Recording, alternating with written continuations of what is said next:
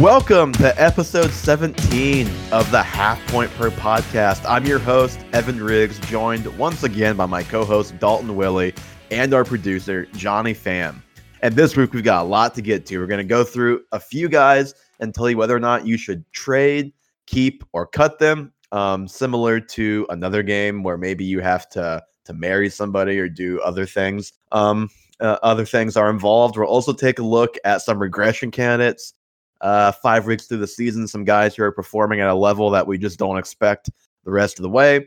The usual starts and sits and the QB streamers, which I think we finally both got good QB streamers last week, Dalton. I don't remember who I had Teddy. Did you have Teddy as well? I did have Teddy as well. Yeah. So we finally nailed the QB streamers. It took us a while. To be fair, none of the other ones were our fault. The process was there, and the process paid off. Well, and I'm glad you said that because that's exactly how I feel about my star of the week, Diontae Johnson.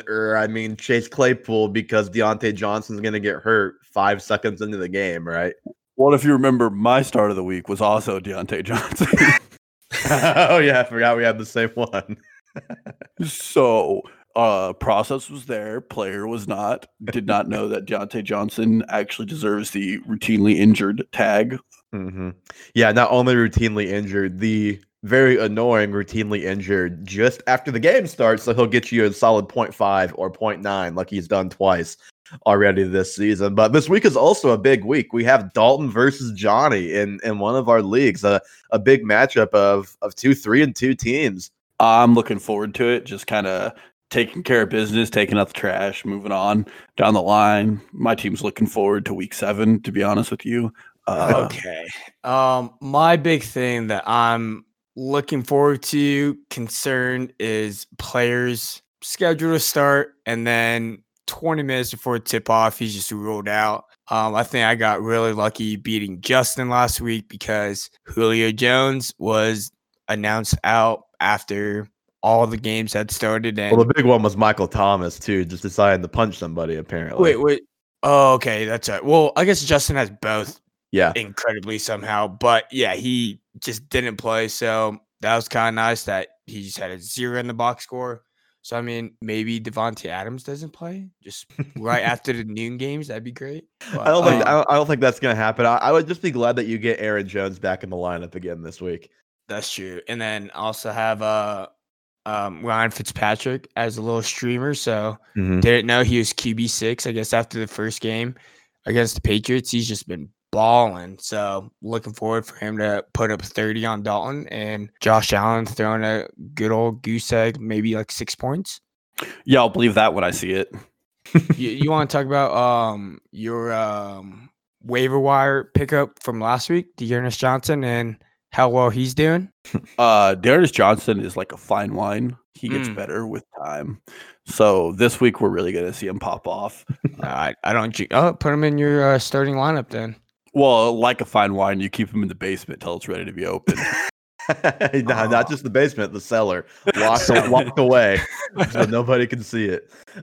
Okay, you can also subscribe to the newsletter at halfpointperpod.substack.com. Had the waiver stuff come out this week, and we'll probably be back on there again next week with similar stuff as well. Hopefully you picked up Chase Claypool if you are in need. He went for a whopping $51 in our league, but I understand Justin's 0-5, so he has to win or it's over. So I do understand that. Unfortunately, we're going to start with a little bit of a downer. A couple of things that are a downer, actually. First, as of like 10 minutes before we started recording this, the Falcons are shutting down their facility after multiple positive COVID-19 tests. That's per Adam Schefter. They play the Vikings this weekend, played the Panthers last weekend. They have 4 positive tests, Schefter is saying. That's according to sources. So not great there. Keep an eye on that, obviously. If we've learned anything over the last handful of weeks, it is that these games can still be played under these circumstances, but it's going to be stressful. It could be a Monday or Tuesday game again. So just make sure you're making all those lineup decisions, moving those guys in the flex if you really need a Julio Jones, a Mike Davis, guys like that in your lineup. Yeah, and it looks like the NFL is taking a Chief Spagnuolo approach to this, which is bend, don't break. Every COVID test they get, they just try to find a new game. I think we're getting closer to the week 18 that was promised that we might be getting this year. Yeah, it would have been nice if they just had started off the schedule like that, but it is what it is. Also, Melvin Gordon was charged with a DUI earlier this week. Last I saw, Fangio is undecided if he'll play this weekend. I guess I shouldn't say last I saw. Last he spoke, that's what he said. So obviously, as of this recording, which is really early Thursday morning, we don't really know the full situation there yet. But if he does miss this weekend, or Monday, whenever the Broncos play the Patriots. That game's been moved like 85 times. Is Philip Lindsay a must start for you guys? Well, yes, Philip Lindsay, if I have him on my roster, especially considering some of the bye weeks you have, Chris Carson and Alvin Kamara out, you do need some fill-ins in those spots.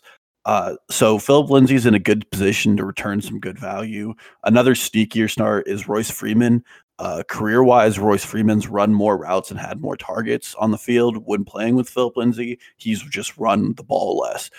So there's still upside to both of those players. It's also against a good New England team that I would probably profile to control the game. And overall, I don't know how well Denver's going to be in it. We'll see whether or not Drew Lock is a go. I know he's kind of iffy, but he definitely increases the value of both those backs if he's available to play. Yeah, I was going to say, it seems like Locke is at least on track to play. He's practiced some this week for the first time. And if he plays that obviously helps. Not that he's been great this year, but he's definitely better than what's behind him. And hopefully Noah Fant is back as well. That would help that offense, which is obviously short on receivers. Though I don't even know what Hamler's status is. We all know Sutton is out for the year. But yeah, back to my original question. I do think if you have Lindsay and Gordon misses, you're probably playing. I mean, you have to be pretty stacked at running back. Not to, he's probably a top 20 play, because every time Lindsay is the lead back, he's basically always a good NFL player. Rushes for over 1,000 yards over each season, and he's a guy that you want in your lineup. When good players like that get chances, you want to be able to put those guys in your lineup. Yeah, and we talked about this on previous pods, but Lindsay's just overall is a good NFL player. He has a good yards per carry. He's good at finding the tackles, and he's explosive once he gets in the open field. So he does have the chance to cut one up for you and really get a long touchdown. My only other concern I would monitor it a bit is his injury. I know it's still a little lagging. I know he was on track to play last week, but you still just want to monitor those to see what his snap counts look like. You don't want to get us, a nice little October surprise with Philip Lindsay only running the ball 4 times for 30 yards or something. Yeah, I guess the only thing you can do there then is just keep an eye on if they say he's going to be limited. But odds are they probably aren't going to tell us. So that is just something else to keep in mind, I guess, if you're willing to kind of accept that risk with playing Philip Lindsay. Yeah, the risk is definitely there, but I like Philip Lindsay as a guy to start this week. I also like Royce Freeman as a low-owned option in some of my DraftKings lineups. Well, I was going to say also with DraftKings, if Lindsay is the starter, I'm sure his price will not be reflective of that, so he'll probably be a very popular daily play. Yeah, he's probably going to be chalking cash games. All right, well, I have the Lev Bell stuff down. We're going to save that till the very end and hope that by then he has signed somewhere, maybe the Chiefs, maybe elsewhere, and we can maybe react to it live on the pod. But at any rate, we're going to go on to the keep, trade, cut portion of the pod. We picked 3 guys. 3 guys that have kind of been headaches, quite frankly. We didn't pick any like super high profile like stars at the position, although one guy that we maybe thought was going to be that. And just go through. Obviously, if we say cut, that does not mean cut at any cost.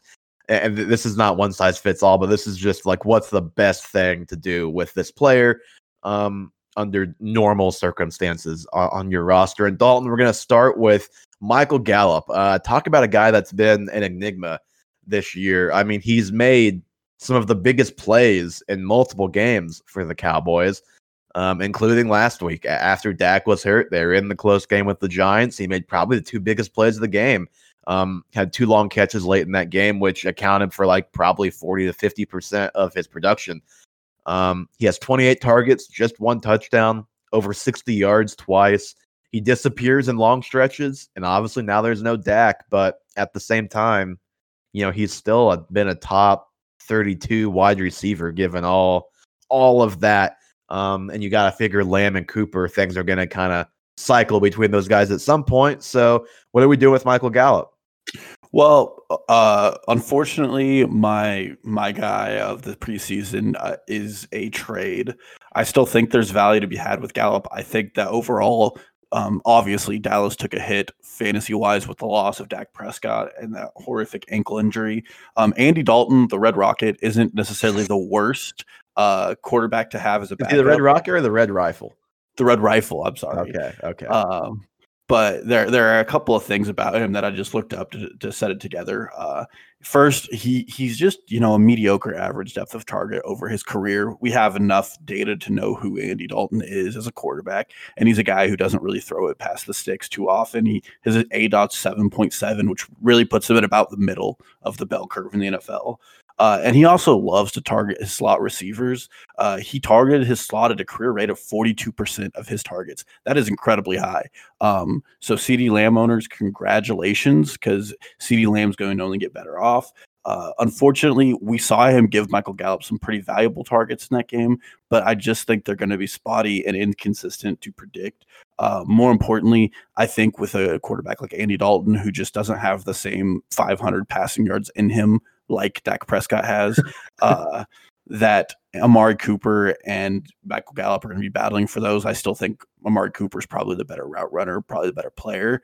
Michael Gallup's probably going to be running a lot more go routes in this offense, and it just makes it all more difficult to know when to start him, and then more importantly, just to get him on those right games. So I would trade him away at this point. He's still a player that has value. It's just going to be very hard to predict. Mm-hmm. What I'd say about Dalton, and you said that Andy Dalton, to be clear. What I would say is, you said that Lamb is going to get the slot targets. He targets the slot a lot, but it's going to be inconsistent for those other guys. I think it's just going to be an inconsistent roller coaster, up and down experience for that entire offense, just because that's what it's been for Andy Dalton literally his whole career. I mean, ask those poor Bengals fans who got to ride that roller coaster for however long, 10 years. The issue is, I'm going to go keep here. And the issue is, without Dak, I don't think there's any chance you're getting what he could possibly be worth in a trade. I think it's just, even though he had a decent game and he's been okay 2 of the last 3, I don't think you're going to get good value at this point. I know Andy Dalton is okay. Obviously, Dak is much, much better, but I think Dalton is okay, and all of those guys are going to still have their moments. They just might be less frequent and less explosive. And like I mentioned, Gallup has been very frustrating this year. He's disappeared for large portions of games. You had the game, was it against the Browns? It was against the Browns, where he basically was invisible the entire game, and they were throwing the ball every play. And he didn't do anything until the fourth quarter again. Well, it's interesting he came into an offense with Amari Cooper, because him and Amari do the same thing, and it's the most frustrating thing for fantasy owners, where they just disappear for long stretches of games where they just seem like they're not giving it their total effort.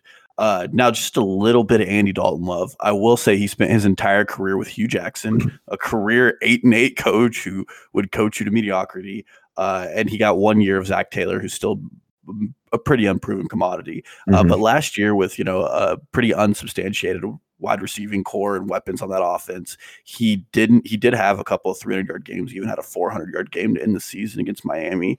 So maybe Mike McCarthy is the one who unlocks the gun safe and lets the Red Rifle really shoot off on the field. But there is still some excitement in this offense. They're still one of the most talented skill-wise. And they're going to put up points because they have to, because their defense is absolutely horrific. So if you keep Michael Gallup, I'm definitely, out of all 3 of these options, I'm definitely not going to cut the guy. I think that it's still an incredibly valuable position, especially if you need a bye week starter. He could be the guy who you put in your lineup, and he just magically gets you 24 points on a couple of long go touchdowns. The thing about Gallup that you have to hang on to is, number one, like I said, even though it's been very frustrating, he's still been productive. He's wide receiver 29 in half-point PPR, so still a top 30 guy.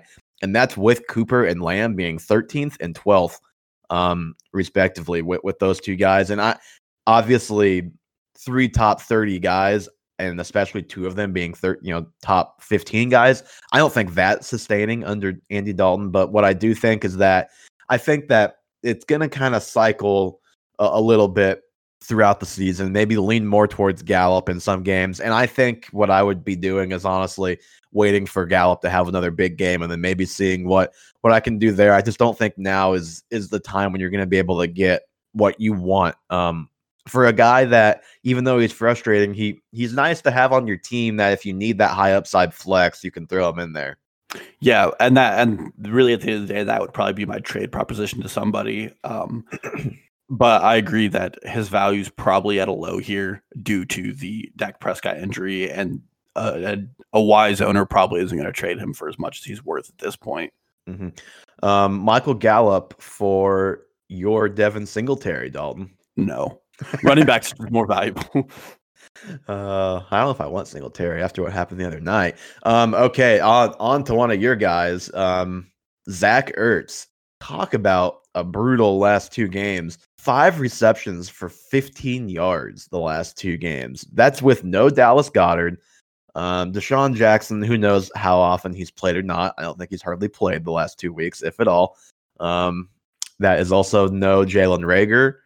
And yet you have a rookie, Travis Fulgham, coming in and putting up all the production while Ertz has basically been a zero, and he's gotten the targets. It's just the receptions and yards have not been there. Dalton, what are we doing with a guy who was a top 4 or 5 round pick in about every format? We're cutting him. Here's the thing. I couldn't have dreamed up a better situation for Zach Ertz to get targets. There's nobody on this offense. A guy named Travis Fulgham is the one catching the passes. Travis Fulgham's a career journeyman. He's looked good to starts, but either he's the one that caught the pass against the Niners where I wasn't watching the game but got the alert, and I sent you and Johnny a message. Like, I literally don't know who this guy is that just caught that touchdown from Carson Wentz. His last name sounds like the obscure D1 team, the overall 1 seed plays in the first round of the NCAA tournament. Yeah, he sounds like the team that Old Dominion plays in like the conference semifinals, exactly, of its conference tournament. But Zach Ertz has really had everything going his way except for his ability to make plays. He looks like a worse Jason Witten on the field right now, except he's only 29 years old. At the start of the season, I know the contract issue, a lot of people thought that it was not the wisest move for the Eagles to be moving on from Zach Ertz, but it looks like the Eagles had the writing on the wall. His PFF career receiving grade has gone down every year since he's been in the league. I think, honestly, he's better off in this offense when they get all their weapons back. I will say that much. His target share is going to go down. He's going to have some spotty performances, but the defenses are absolutely keying in on him. This is from Pro Football Focus's. Zach Ertz, in games played, the last 3 games, has had double linebacker coverage on his side of the field in all but 6% of his snaps. So they're putting 2 linebackers on him. We know who Zach Ertz is. He's a clean route runner who is not an athlete. So if you have 2 linebackers, he's not going to break away. He's looking to get in a lucky space where the zone's open. But there are so few weapons on the field, and Carson Wentz has been so bad that neither A, Carson Wentz can throw him open, or B, Zach Ertz can't get himself open. And then this week, they get an absolute nightmare of a matchup in the Baltimore Ravens, who have just held passing offenses to an all-time low. The only positives you can find for him is that before his bye week, he plays the New York Giants and the Dallas Cowboys. And if he doesn't smash in those spots, he's a guy you got to quit with the name value and you got to drop him for somebody else. Yeah, and see that's why I actually have trade down for Zach Ertz, and that's because I think that the Giants are actually okay, but they're not good. They're okay on defense. The Cowboys, we know what they are. They've given up big games to basically anybody who wants to have a game against them, basically. So you can kind of sell that, hey, he still hasn't even played the Cowboys yet. He's got the Cowboys 2 times this year. And also with Zach Ertz, I feel like that name value is still enough to get you back 50 cents, 60 cents on the dollar, what you paid for him in a draft. And at this point, I think I would take that for Ertz. I have all the concerns that you do. It's funny. I actually grabbed these 2 things from an ESPN article that came out a couple days ago. And the article is basically what's wrong with Zach Ertz, because it's been that bad. It makes an interesting point because at 30 years old, you kind of worry that maybe he's just on the wrong side of his career at this point. But there's been no notable drop off in his speed, the article notes. Consistently tops out at just shy of 18 miles per hour, which they say is very normal for Zach Ertz, what he's pretty much been. That's per NFL Next Gen stats. His separation on his routes is still the same, 2.79 yards on average when the ball arrives. That's compared to 2.7 last year, so it's actually slightly better.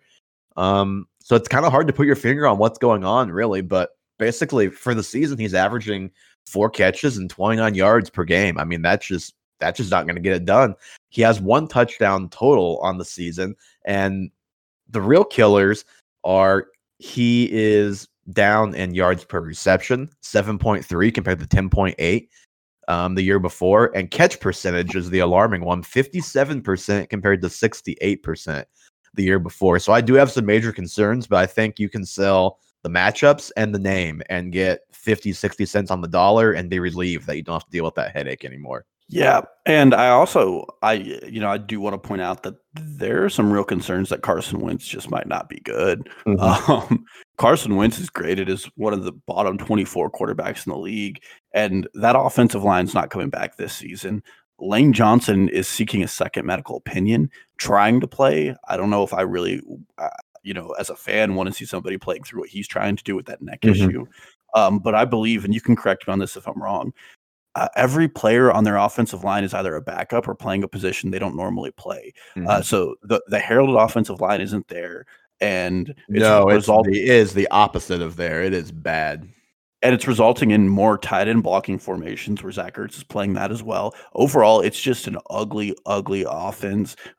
Outside of Miles Sanders and I guess Travis Fulgham, there's nobody in that offense who's like an exciting start week to week. I'll just say, that situation hasn't quite turned out as great as everybody all thought for Miles Sanders. Just going to throw that out there. Did you see that 75-yard touchdown?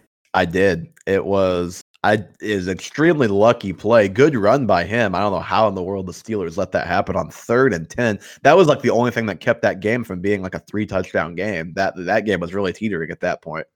Yeah, Miles Sanders is definitely the best player on that team. Oh, he's the best player on the offense right now for sure. I'm just I'm doing a little gloating because everybody thought that situation was going to be so great, and I always say we're not so sure. We don't really know for a lot of teams until they play. So just a little food for thought, something to keep in mind as we move on to next season. But another guy who, again, this guy's been frustrating, but given where you drafted him, you're probably not in a position where you have to make too many difficult decisions on this guy yet. But Antonio Gibson, he's had a pretty good season. He's got, pretty much double-digit carries most games. I think it's been 9 or more like the last 3 games. But he's been outsnapped by J.D. McKissick this year, 160 to 147. So they just have not fully unleashed the guy. The Washington football team has not yet. So Dalton, what are we doing with Antonio Gibson? I'm trading Antonio Gibson, and this is not an expose on his skill set because I think he's actually very talented, and he's a guy who came to the NFL having not played a lot of running back in Memphis. And the reason is the Washington football team somehow magically is trending downward offensively after their already poor offensive start. First, I want to say off the rip, it is very exciting to see Alex Smith play a single snap of football again. I will say Alex Smith did not look like the old Alex Smith. He did not look. Well, actually, he did because McKissick had like 1 million receptions, and I think we all know why. Let me rephrase. He did not look like the Alex Smith that the Chiefs had. He looked like Alex Smith prior to the Kansas City Chiefs. I think that's like the most. I think I went like into full concerned mom mode the entire time he was in the game. I was so terrified watching Aaron Donald just rip through his offensive line every play. Yeah. And I think having Kyle Allen or Alex Smith back there doesn't help the value of Antonio Gibson. I still think, the best quarterback in this offense is Dwayne Haskins, although now he's not even showing up to practice because he's sick. So there's a weird chronicle going on there, starting to look a lot akin to Trent Williams, like he wants out of that. So we're probably not going to see a lot of Dwayne Haskins the rest of the season.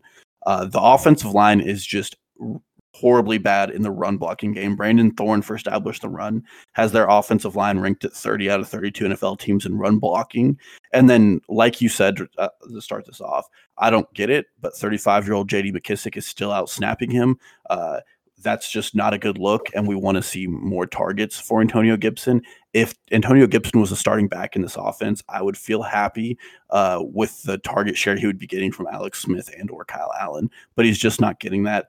And then Hold on. How old did you say J.D. McKissic was? He's 35, isn't he? He is 27, good man. Don't add 8 years onto his life. I apologize to J.D. McKissic. 26, 25, 27-year-old J.D. 27. McKissic. He's never been a guy who. Yes, he's still a journeyman. He's still a journeyman. He's just not old and decrepit like Dalton said.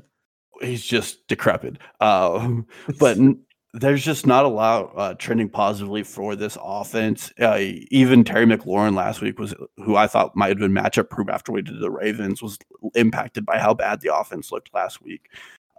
So I would trade away Antonio Gibson. He's still a top 24 running back, and I still think there are some values to be out there to be had. You might be able to get a package deal for Myles Gaskin and someone else, and I think Myles Gaskin and him have similar ceilings right now. What I'd say about Terry McLaurin is obviously the offensive line is bad, and that is truly exacerbated by playing the Rams and Aaron Donald. That might be the toughest matchup they play the rest of the way. And also the combination of that with Alex Smith being the quarterback a lot of the game is he's just not going to, when he gets pressure, he's not going to let it rip. I mean, he's just going to dump it down, and that doesn't really help McLaurin. So I think that can kind of be explained away a little bit with how that game went. But on Antonio Gibson, I'm keep here again as well. And like we've said, they just really haven't handed the reins over to him yet. I still do think at some point they will. I mean, it's only week 5. He is just a rookie. A lot of times veteran coaches like to kind of ease rookies into that kind of thing because you would expect out of anything, the pass catching would be what Gibson is really getting involved in. And it's been fine. Like he has 17 targets, but obviously that's compared to 25 for McKissic, who's like 4th in the NFL for a running back in targets. So I do expect him to eventually start out targeting McKissic at some point.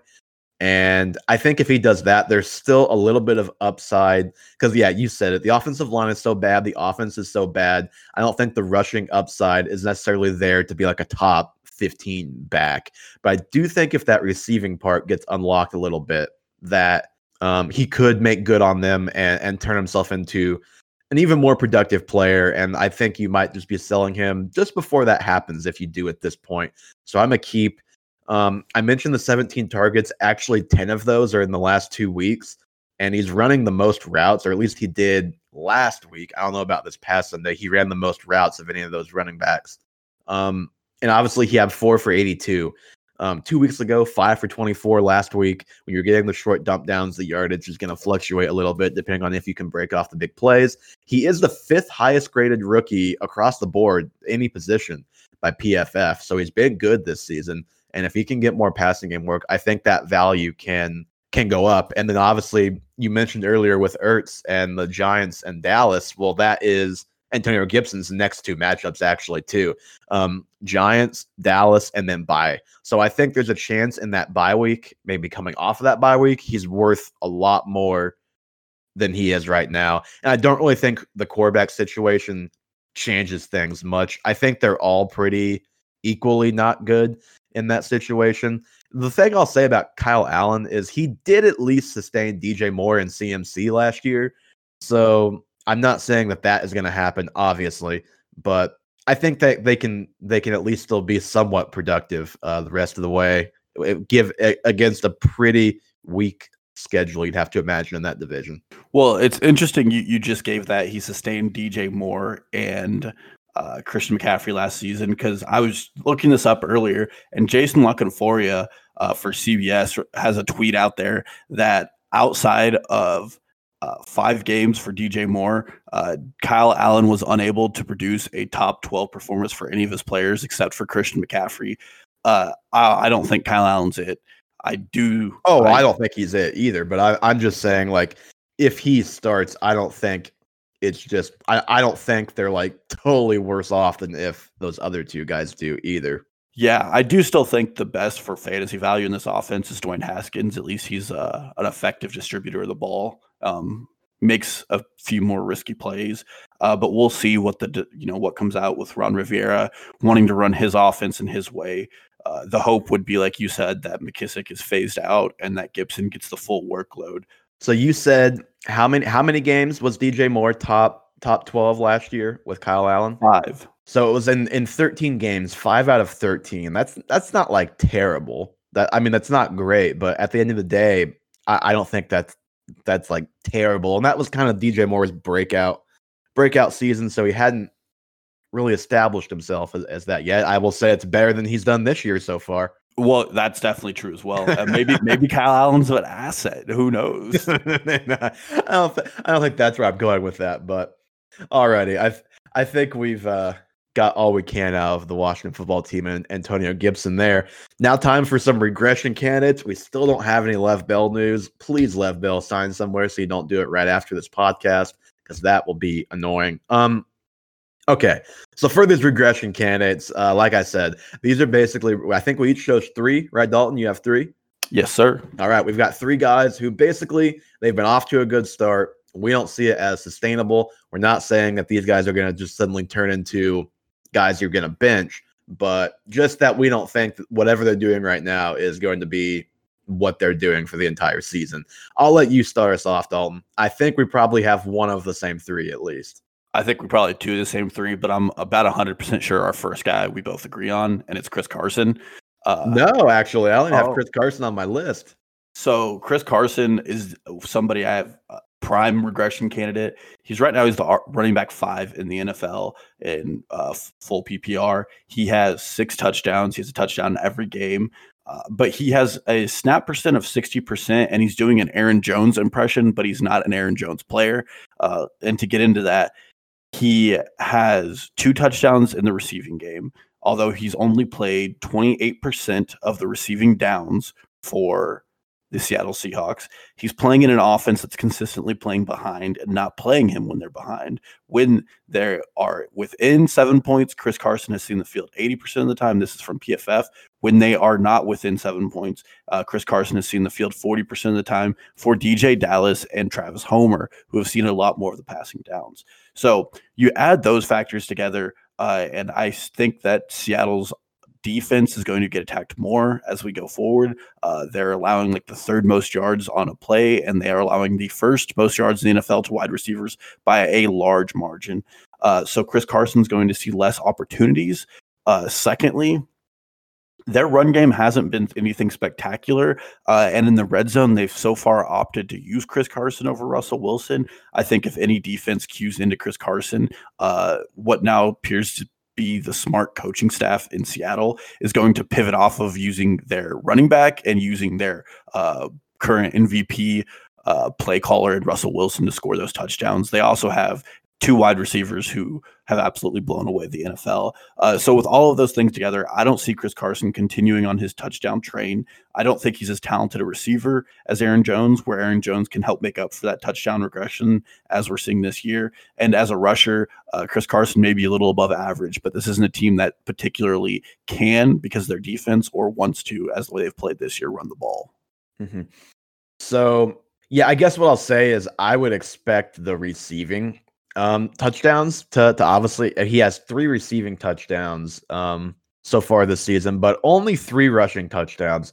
And I would expect that to kind of tilt towards the rushing and the receiving to mostly go away, at least as far as touchdowns. He might have a couple more, but I think he's still got some more rushing touchdowns in him that'll kind of help balance that out. And he's got at least 14 carries in 3 games. He's had 2 games with single digits. The one game, the first game of the season, which was a little bit weird. And then against Minnesota the other night, you mentioned they were playing from behind pretty much that whole game. He does still in that game have 6 receptions. So you do at least like that. I think he is a fine regression candidate, though, for sure. From a top 6 back to probably more like a top 12 back is probably what my feeling would be. Yeah, and it just is worrisome. A guy who isn't he's posting a snap share in the 50s. And as somebody who was profiled as a good rusher, to have 2 games sub 8 or lower attempts is very concerning. And you mentioned the Minnesota game, but But just to kind of hit on that, you had 8 rushes for 52 yards. That's just not going to happen in most games. My concern, he broke off the big touchdown where who was it? I don't remember who it was on the Vikings defense. Had him and Carson just basically ran through. He was trying to like arm tackle and slam him on the ground. It's like, dude, this running back is bigger than you. That's probably not going to work, and it didn't. Carson broke that off for probably like a 35-yard touchdown. So that was most of the production right there. Exactly, and I would just think there are some single-digit games coming for him. He has the 1-9 game and a half-point PPR, but I do think his overall attempts and his usage don't really add up with his top 5 running back status at the moment. Mm-hmm. Okay, well, I'm going to change up my order then on how I'm going to present these guys. We'll stick with the Seahawks, actually. I have Russell Wilson as a regression candidate, and this is me saying that he might go from the number 1 quarterback to like a top 4 or 5 quarterback. Basically, what I'm saying is what he's doing right now is crazy, and he might still have a career year, but I don't think it's going to be quite as good as it is right now. And on a side note, if someone's going to pay you like it's going to be this good all year, I would consider taking him up on that. Through 5 games, the guy has just over 1,500 passing yards and 19 touchdowns. He's the number 1 player in fantasy. He has 150 points. His completion percentage, 73%, by far a career best. His most throwing touchdowns in a season is 35. He is currently on pace for something like 61 passing touchdowns. And obviously, we know that's not going to continue. His touchdown percentage is 11.2%. Even that has regressed from the 14% it was through 3 weeks. So it's gone down a little bit, but still 11.2% is still unsustainable. His career high is 8.2, which is crazy high already. For context, Mahomes, when he threw 50 touchdowns, 8.6%. Peyton Manning in his 55 touchdown season, 8.3%. So I'd expect Russell Wilson to drop somewhere in that range for the touchdowns. That's number 1. I don't think he's throwing for 4,800 yards and 61 touchdowns. That's what he is currently on pace for. Last year, I just want to point this out. Weeks 2 through 6, that's a 5-game sample size. 139 fantasy points. That's the number 1 player in fantasy. That was close to 1,300 passing yards and 12 touchdowns. So, and then the year before that, he had a super hot stretch as well, where he was the number 1 player in fantasy. So even though this one feels a little different, it's not like we haven't seen Russ get super hot and be the top player in fantasy before. And people will say, they're letting Russ cook. They're throwing the ball more. They're throwing the ball more in neutral game situations, but they're not really throwing the ball more, actually. Last year, they were attempting 32.25 passes per game. This year, 33.8. So he's basically getting not quite 2 attempts more per game. Dalton, I'm curious what your thoughts are on this because you were a little surprised when I said the name.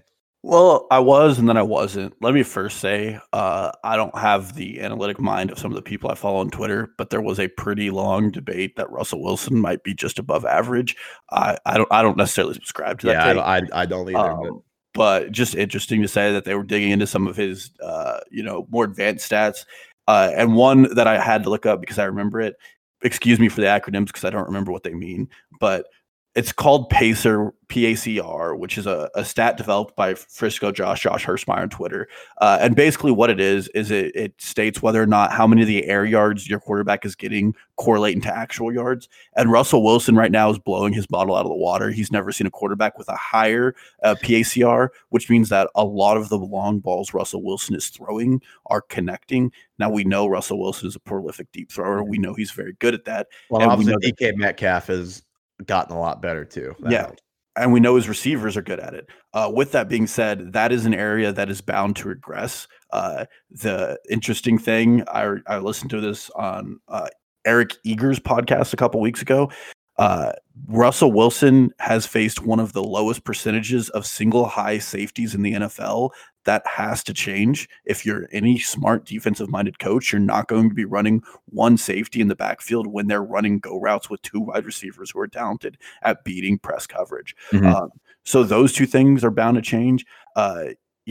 we've seen it with other quarterbacks where it's very hard to prevent a good deep throwing quarterback, i.e. Mahomes. However, there are things you can do to prevent that. And more importantly, I believe he's off to a better start than Patrick Mahomes had his year, right? Well, touchdown wise, yes, he broke the record that Mahomes set for most touchdowns like through 4 games. I don't know what he's at this point, but yardage wise, he's on pace for about 4,800. I don't know what Mahomes was on pace through 5 weeks, but he's basically right there. We'll just put it that way. But I will say it is surprising that he hasn't had a 400-yard game despite his start. And that is another area where if you're looking for points to regression, I would agree with you. If he's not throwing for 400 yards, but he's throwing for 5 touchdowns, those are some really good situations he's getting in as far as short yardage situations and having to drive down the field. So overall, I would probably agree. And then his rushing stats are still pretty good. I mean, he even had the 58-yard game, and I could see those getting dialed back just a bit. Yeah, because his rushing has been weird the last 3-4 years. It's really, he picks his spots as far as that goes. Passing air conversion ratio, by the way, is what that stands for. I looked that up, the Pacer stat that you were citing. To the yardage point, what he's on pace for right now, 4,800, really good. Not like he can't do it, but if he does, that's like 800 yards higher than his previous career high. It's probably going to be a career high, but probably not quite that much, I guess is what I'd say. And I'm not saying this is going to happen this year, but last year I mentioned, that great stretch, weeks 2 through 6, and you could kind of, you could do weeks 3 through 7 and 4 through 8 and kind of get similar numbers for him. So basically the first half of the season, he was great last year. Weeks 10 through 16, he was 24th at the position in fantasy points. So I'm not saying that's happening, but we have seen him be amazing and then be kind of a lot in the same season. So if you can get somebody, here's what I'll say. If you can trade Russell Wilson for Patrick Mahomes and then upgrade a skill position like slightly while doing so, because I think you could do that right now because of how great Russell has been, even maybe for a Lamar Jackson, I think I would do that. Yeah, I would definitely do that. Maybe not for Lamar Jackson. I have some concerns about his passing, but definitely for Mahomes, not for Josh Allen. The last thing I'll say on Russell Wilson, I had to look this up too. Brandon Thorne right now has them as a top 5 pass blocking offensive line, which is very strange. Skill-wise, they don't have the skill players to be that good. I think part of that is maybe they haven't been playing as many pressures, good defenders, and they do get Aaron Donald twice.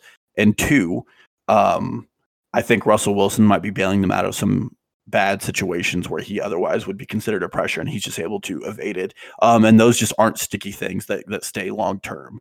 So I would look to that offensive line to turn down a little bit, maybe top 12 in the NFL. But all of those things don't work for Russ's favor, and I still think a lot of people think this Seahawks 5-0 team is at least a little fool's gold. Yeah, and again, I'm not saying Russ is going to be anything worse than a top 4 quarterback this year, but if someone is going to pay you like it's going to be this good all season, I think you jump on that. Dalton, who's your next guy? I've talked about this guy before. And again, this isn't indictment of the player. It is just the type of offense he is now playing in, and it is Mike Evans. Okay, he's my number 1 guy. He's the guy that I'm like, I know we have to both have. It makes absolutely no sense what is going on. He scored a touchdown in every game. There are games where he's gotten 2 targets and 2 touchdowns and one receiving yard. Those stats aren't sticky at all. What is it? 6 touchdowns through 5 games, I believe. Yeah, and I actually, as I was going through his game log, I had the thought to myself, has anybody in the entire NFL, including running backs, scored more often from the 1 or 2 yard line? I don't think a receiver is going to lead the league in touchdowns from inside the 5 very often. I'll put it that way. Well, and the stats don't back up Mike Evans doing what he's doing either. He has a career low in average depth of target, despite the fact that Brady's like second in the league in deep passes, which is his ADOT is at 9 right now for those curious. And that's the lowest that Mike Evans has ever played with. We know Mike Evans is a good go up and grab the ball. I'll admit Mike Evans has played a little injured here. But it should be even more concerning. Before you get too far away from that, his previous 2 seasons, his ADOT was 15.6 and 15.1. So just to show you, 9 is a pretty big drop for him. Yeah. And now I don't think the return is this week, but the return for Chris Godwin is imminent, which has been an absolute destruction of Mike Evans' target share. With Chris Godwin in the lineup, he gets 4 targets. Without, he has 10, 8, and 9. And even with those target shares, Mike Evans hasn't really turned them into spectacular performances, especially last week against Chicago, where he only had 12 points on 10 targets. So, yeah, this is what I have in bold right now. His 2 games with Chris Godwin in the lineup, and we know Godwin left both those games slightly early. It was like mid-4th quarter for both, but still left both early. Or maybe the Broncos game was 3rd quarter, regardless. 3 receptions, 4 yards, 3 touchdowns. How is that a real stat line?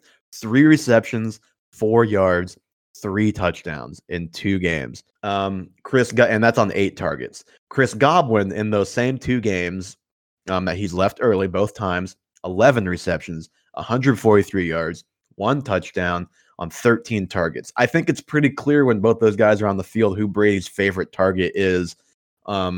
In all situations except inside the 5. And I'd also point out one of those touchdowns against the Saints on the 1-yard line was after Godwin got hurt. So there was that too. But my God, 3 receptions, 4 yards, 3 touchdowns. How is that possible? Yeah, and it's just not sustainable. It's just not going to keep up. Tom Brady is making guys like Scotty Miller seem fantasy relevant because of how he's spreading the ball about in this offense. At the end of the day, I don't see a situation. Mike Evans is on pace to finish the year with almost 20 touchdowns, which is absurd.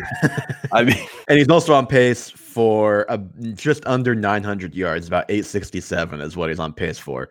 Which would be his first year under 1,000 receiving yards too, which just hints more that this shouldn't be a career year fantasy-wise like it's been so far.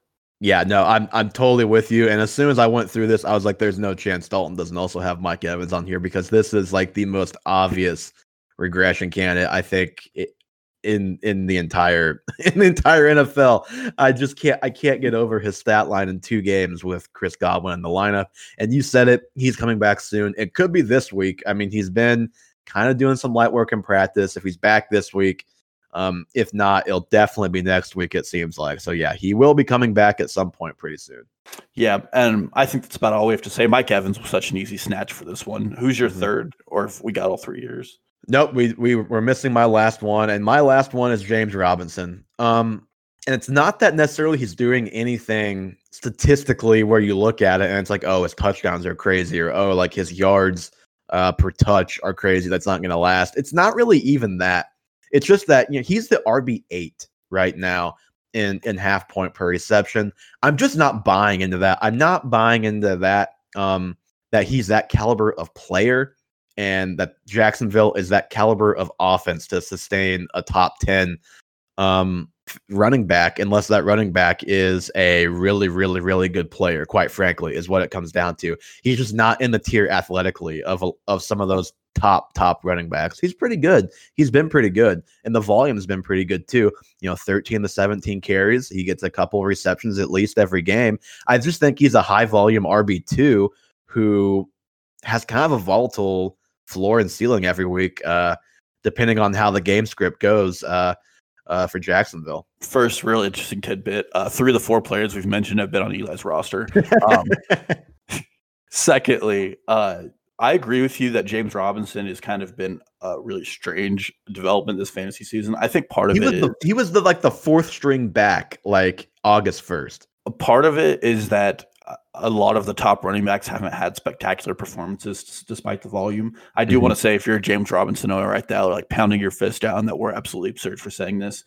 His playoff matchups are Tennessee, Baltimore, and Chicago, which are some of the best run defenses in the NFL. So you should definitely be thanking us for mentioning that, and you should be trading him away at the value he has right now, because I think you can get a really good back in return. I think you could make the case for trading Jonathan Taylor for James Robinson for somebody at this point in the season. Well, here I'll tell you what. Shane Jackson, who is a friend of the show, one of the trades he asked me about, I don't remember the whole trade, but James Robinson was a piece in a trade that netted him Aaron Jones. So like he plus a receiver can get you that caliber of guy. And the value is definitely there. And I don't think This week he plays an atrocious Detroit Lions run defense. I think they're 30th in the NFL in run defense. So there's another opportunity for him to have a good game. But overall, I agree with Evan. The Jacksonville Jaguars offense isn't good. They've gotten by lately. I do think they're, especially as we hit later into the season where more teams are making a playoff push, they're going to get hit a little harder and more in the mouth, and they're not ready for that. And James Robinson still loses some of his receiving work to Chris Thompson. So I don't buy the fact that James Robinson's going to finish as a top 12 running back. I can see him finishing as a top 24, but part of that's definitely bolstered by that week 3 performance at Miami where he had like 28 fantasy points. Yeah, and yeah, I agree that I see him more as an RB2. I think he's perfectly fine to have as the RB2 on your team. But if you're expecting him to be an RB1, a top 10, top 12 guy the rest of the way, I just think you're going to be disappointed. And I already hit on this, but everybody always talks about the importance of having a high scoring offense for these backs. And so you worry with a guy like James Robinson, who I think everybody can agree, he's a nice story. He's a pretty good player. He's a nice player, but he's not a Joe Mixon. He's not a Christian McCaffrey. He's not like a guy of that caliber who, despite his offense, can pound his way to a top 10 fantasy football season. Yeah, and that's really what it is. Maybe James Robinson's actually a good running back. I'm just looking at his PFF grade even, and he's not ranked inside the top 12 rushing-wise or receiving-wise. And more importantly, and we've touched on this before, Gardner Minshew likes to scramble. It hurts the value of your running back. There are just a lot of things running in the other direction, and James Robinson seems to be running upstream, and you just don't know how long that continues. Mm-hmm. All right, so who's your third guy? This one was tough, but I ended up going with Calvin Ridley. I even typed down a Todd Gurley stat because that's where I thought you were going. I was ready to defend him, but no, I actually think Todd Gurley's value might go up with Raheem Morris, just as an aside to that. But here's why. I don't think Calvin Ridley is as good as he is performing. Let me start that off with the only week. This is according to QB Sosa, who does the wide receiver cornerback matchups for Pro Football Focus. He has not faced the number 1 corner in any offense except for 1 week. That week was when they played Green Bay, where he had a goose egg. Now, to be fair, he was playing hurt. I know, and I'll be fair there. And he had his lowest snap share of the season at 63%, but he also had 5 targets and hauled in 0 of them. Additionally, his conversion rate on catches is 32nd in the NFL. What is bolstering him is that he's had double-digit targets in all but 1 game. So he's not even catching all the balls that are thrown his way. He's not seeing wide receiver 1 matchups. Maybe that changes as a result of him looking to have usurped Julio Jones. I still think defensive coordinators are wise to who the better wide receiver is, at least skill-wise, which it is Julio. But more importantly, there is an unsustainable target share that him and Julio are attracting in this offense. Both of them are over 25%. But at the same time, Matt Ryan is on pace to lead the league in attempts. So you put all of those together and you have to have everything continue to go the Falcons' way. And they're taking on an interim head coach who's already said he wants to make some changes to the offense. And he's not an offensive-minded coach. So they're going to try to change the path they're working on when it comes to being a defensive-minded team and maybe slowing the game down. And that's where I think that Todd Gurley's value comes in, like I said at the start off of this.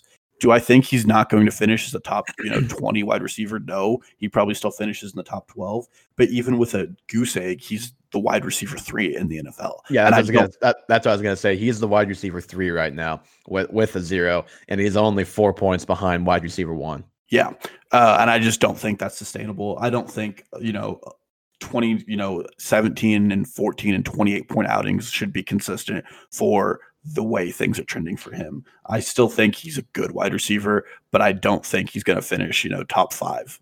Mm-hmm. Yeah, and on that Todd Gurley point, he does have a pretty nice schedule that started off with the Panthers last week. He got the Vikings this week, got the Panthers again sometime pretty soon. So a nice little stretch of games for him.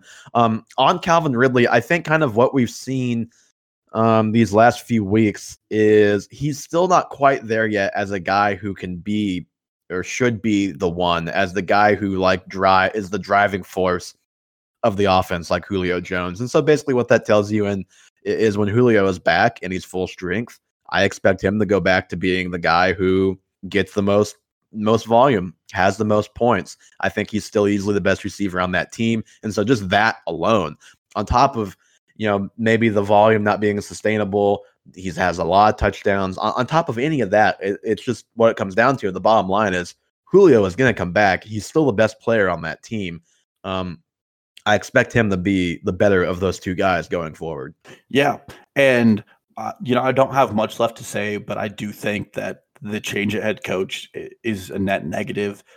They're just not going to be trying to win games as much as they are going to be trying to make the games look competitive. So Raheem Morris can get a DC job somewhere else, and that him and Dirk Cutter can make sure they keep their coaching careers going. We've seen this sort of coaching carousel occur before. When an interim coach hangs around, they know they're not getting the job. What they're really doing is they're coaching for a position somewhere else. And so he's going to make the games look competitive, and he's going to do it however he can. And that's not always utilizing your player. Sometimes that's just, slowing the game down to a rate where a 21-13 win looks closer than it really was. Mm-hmm.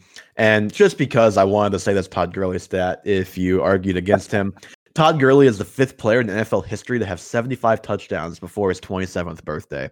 Emmitt Smith, Jim Brown, LaDainian Tomlinson, and Randy Moss. That is pretty elite company.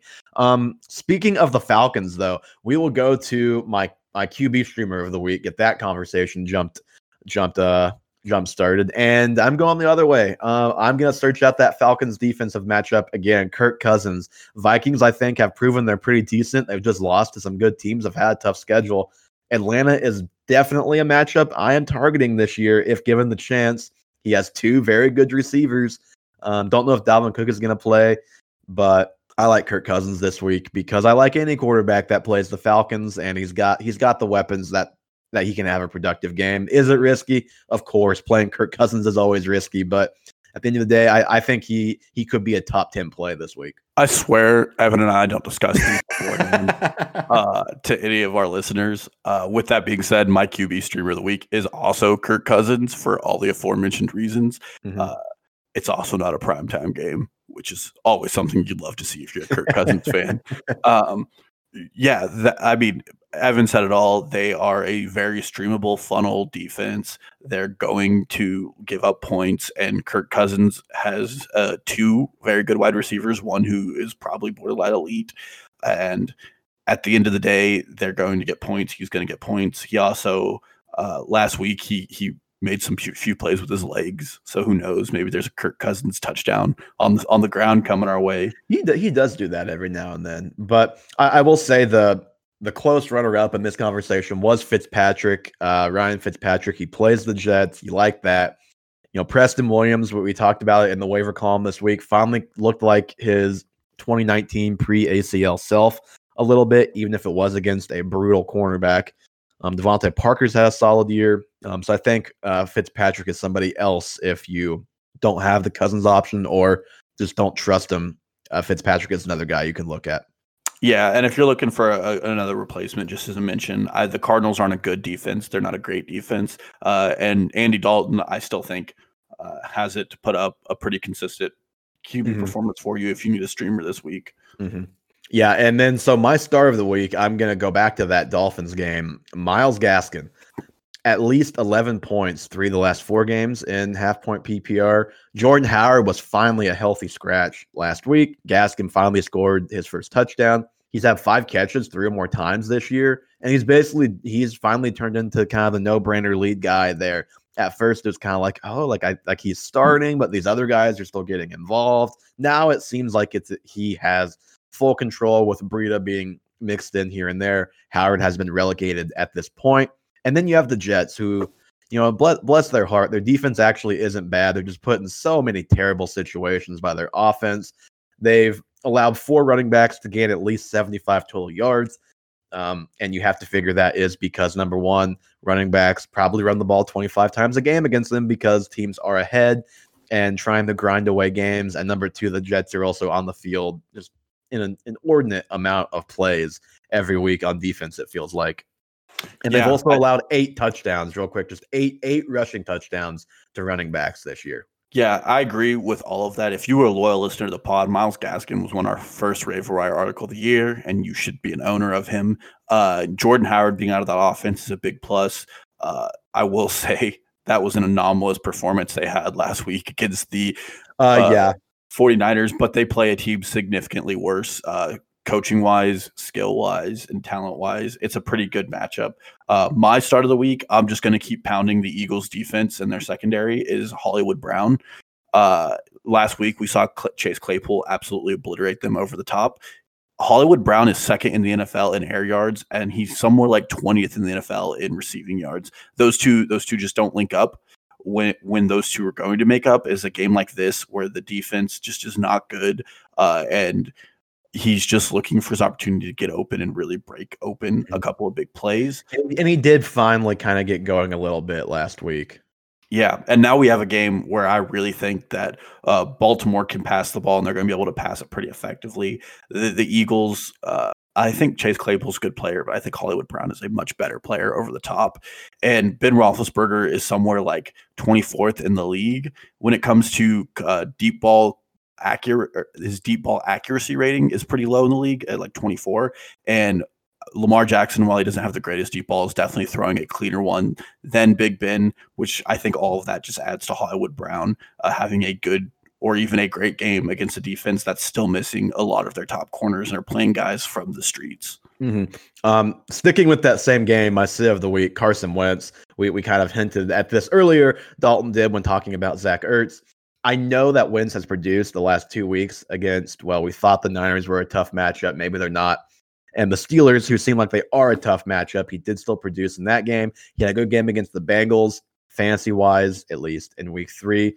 But if you actually watched those games and had to kind of live through the Carson Wentz experience, it looked ugly, and it frankly felt a little bit fluky that he came out there with good fantasy performances in each game. It felt like kind of one of those ticking time bombs where if you keep trusting him, you keep starting him, he's going to completely burn you one of these weeks. If you start him this week, I think it's the week that he's going to against a very good defense. Mahomes, that guy in Kansas City, Patrick Mahomes, is the only quarterback with multiple touchdown passes against the Ravens this year. I'd expect a pretty stout defensive effort from the Ravens, probably force some turnovers, and Wentz has been wildly inaccurate. Zach Ertz is struggling. This just doesn't feel like the game to start really any of your Eagles. If you can avoid it besides Miles Sanders, you probably can't avoid that. But you still don't feel great about it against this defense. No, and that's probably a great sit of the week. Mine's in a similar vein, but for different reasons. It's the 49er wide receiving core. First and foremost, Jimmy Garoppolo gets benched at halftime against the Miami Dolphins. You hate to see that. Yeah, apparently he's the starter this week. And apparently Beathard's saying if his ankle wasn't hurt that he would have made some of those throws. But I don't know, man. I watched Debo get 9 targets and he caught 2 of them and maybe only had a chance to catch one of the other 9 targets. Yeah. It was really bad. Well, they led the league last week in uncatchable passes. So that's not good. Even George Kittle, who's a complete monster, couldn't get the game going for them. Brandon Ayuk didn't have any, he's supposed to be a yak king. He didn't have a major yak game. Deebo Samuel, who's supposed to be the wide receiver 1, got the targets of a wide receiver 1, just they were very, very inaccurate. If it's just Jimmy Garoppolo's ankle, that's fine. But none of these guys are guys you're probably slotting in as your wide receiver 1 or 2 or even flex. So I would just avoid them in as many situations as possible because I don't know if Kyle Shanahan is able to scheme around the number of injuries he's had. And Jimmy Garoppolo is just somebody who looks to be a system QB and is playing like a system QB who's not attuned to a system any longer. Even before his injury, he wasn't looking great. Yeah, I would just say, those 2 guys, you can probably wait on them at this point. Maybe if you have Ayuk, turn into a guy that you have been using the last couple of weeks. But especially with Deebo Samuel, if you have him, you've probably been stashing him. And I would just keep holding on and waiting. And wait for that offense to actually look decent against a non-New York football team this year. Yeah, absolutely. Okay, well, we put it off as long as we could. I still don't see any Le'Veon Bell news, so we're going to talk about it at the risk of this being outdated very quickly. But obviously, everybody knows released by the Jets seemed like a pretty mutual thing. If you looked at Le'Veon Bell's Twitter, he was liking a lot of tweets that were blasting the organization for his use. And obviously, Adam Gase lives on. Irrelevant, he says that they may have misused Le'Veon Bell, who they are still paying to no longer be on their team. I digress. I guess where I will start real quick, Dalton, LaMichael Pirine, Frank Gore, any interest in rostering either of those two with probably one of them is going to be the lead back, probably Frank Gore, I guess. I mean, we saw Frank Gore in starting action. It wasn't pretty. If you need a back, sure, roster him. I would probably roster LaMichael Pirine over Frank Gore. And the reason for that is Adam Gase even seems to kind of like him, which I don't know if that's a good or a bad thing at this point. Well, sort of, but he also played no snaps last week. And he's going the Le'Veon Bell route. Did you see his Twitter? I was going to say he's also liking tweets about getting out of the organization and being misused, which is really bad because he's a rookie. Because Gase made the comment that he doesn't want to put too much on him, and this is the best thing for his development. And someone quote tweeted that and was like, "The best thing for his development is to play 0 snaps." Like what? And he liked that tweet. So there is that. I will say that if you have a stash roster spot that you've been kind of rotating guys in and out, he's a guy that I would at least put a flyer in on and just kind of see what happens. Yeah, I wouldn't roster Frank Gore in a new situation. I would sooner take a pump play at a running back like J.D. McKissick even than Frank Gore, who actually they aren't close in age. Fun fact of the day. Yeah. Dalton's alternative facts, sure. Now on to the much more interesting side of this. Le'Veon Bell, again, we're not going to speculate on this too much because he will probably have signed by the time this podcast is up. But as of last night, Bovada has actually taken the option to bet this down. It got clear up the Chiefs at plus 125, Bears plus 525, Patriots just behind it plus 650. For reference, I don't know where it was on Bovada, but sportsbetting.ag had the Bears as the favorites previously, Chiefs right behind. So Johnny, I think you got your bet in, right? Yeah, I got in right when you sent the Twitter message of Chiefs being at plus 500. I was like, ooh, I kind of like that value, but whenever I got to the site, it just dipped down a little bit to plus 450. So I'm holding in on that, and hopefully Le'Veon goes to the Chiefs. Real quick, just one sentence response. Dalton, if he goes to the Chiefs, what is Bell's range, flex, RB2, and what is CEH? I think they're both RB2s. I don't know enough to make a super qualified statement here, but I did look at some scouts who said that both those players play very similarly in the sense of they're good receivers and they also play behind the line, which is why this person particularly was some nobody on Twitter. He was a scout for Bleacher Report, I think, so take it for what you will. Not Matt Miller. But his argument was it doesn't make sense for the Chiefs to sign Le'Veon Bell because him and CH are not copy and paste the same, but they are very similar players. And additionally, Le'Veon Bell might still be asking for a big one, but if they both sign there, they're both low end RB2s in my opinion. Yeah, I'd say CEH RB2, Lev Bell flex consideration for right now. Obviously, as he gets more involved in the offense, as he's there longer, that could change if, in fact, that's where he goes. But what I would say about why they'd be looking to sign him, Darrell Williams is, I think, like the second worst qualified back in PFF this year. I think that tells you all you need to know. They drafted CEH with the intention of having Damian Williams with him. I think people forget that, so keep that in mind. CEH was never supposed to be the complete workhorse, unquestioned number one. Nobody else who can really challenge him for touches, for role, as far as that goes. And Bell, number one, he's a great pass protection guy. You always want that around Patrick Mahomes. Number two, I mentioned this before the pod, Watkins is out probably at least a couple of weeks. Bell is a guy who the Steelers used to put out wide at wide receiver. He's a guy, maybe you don't fully trust Hardman, Demarcus Robinson, Pringle, some of those guys. Just put Lev Bell out wide or out in the slot and have him run some routes. I will say, this made me laugh. Davis Maddock on Twitter said, LeSean, LeBell, LeMcCoy, comparing if the Chiefs signed Le'Veon Bell to the LeSean McCoy signing, which we all know didn't have real fantasy relevance. But I will say that per PFF, Bell has actually has a higher grade than CEH. Not necessarily saying he'd come in and be a better back. I just don't think Bell is washed yet. He could be, but I don't think so. And also at this point, there's a pretty long list of guys who have gotten away from Adam Gase and been pretty good at this point. Tannehill, Robbie Anderson, just to name two off the top of my head. So maybe he gets the old Adam Gase bump. And the Chiefs play the Jets in 3 weeks. So that would be a really funny revenge game if that did happen. I'm trying to hang on for as long as possible. Still no breaking news. I think we're going to have to end it there. I think it's it. I think at the end of the day, we'll find out who Bell signs, and I'm sure we'll talk about it next week when it ends up being a team that nobody thought he would sign with because CEH is a monster and doesn't need anybody else in that backfield. I'll say Bears, Bills, Eagles, or Patriots are all options I've seen thrown out there. I think Bills would be the one that'd be a little more questionable, but Bears and Patriots, he's immediately the best back on both of those teams, in my opinion. So it'll be interesting to see what happens. Chris Jones woke up and tweeted, "Thank you, God." So who knows what that's about? Maybe he's just in a really good mood today.